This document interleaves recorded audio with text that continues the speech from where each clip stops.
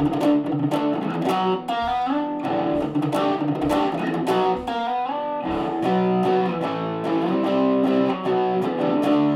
am acutely aware that I'll never compare to her at all.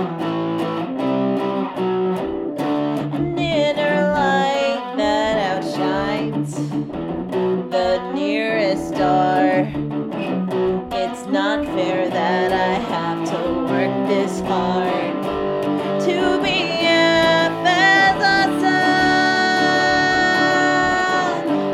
and twice as fun.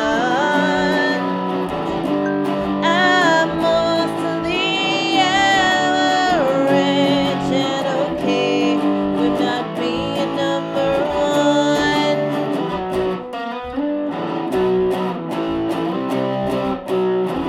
It might be that I've hit a wall. I'll let you make that call. I've waxed and waned on much lesser things. From the peak is the decline.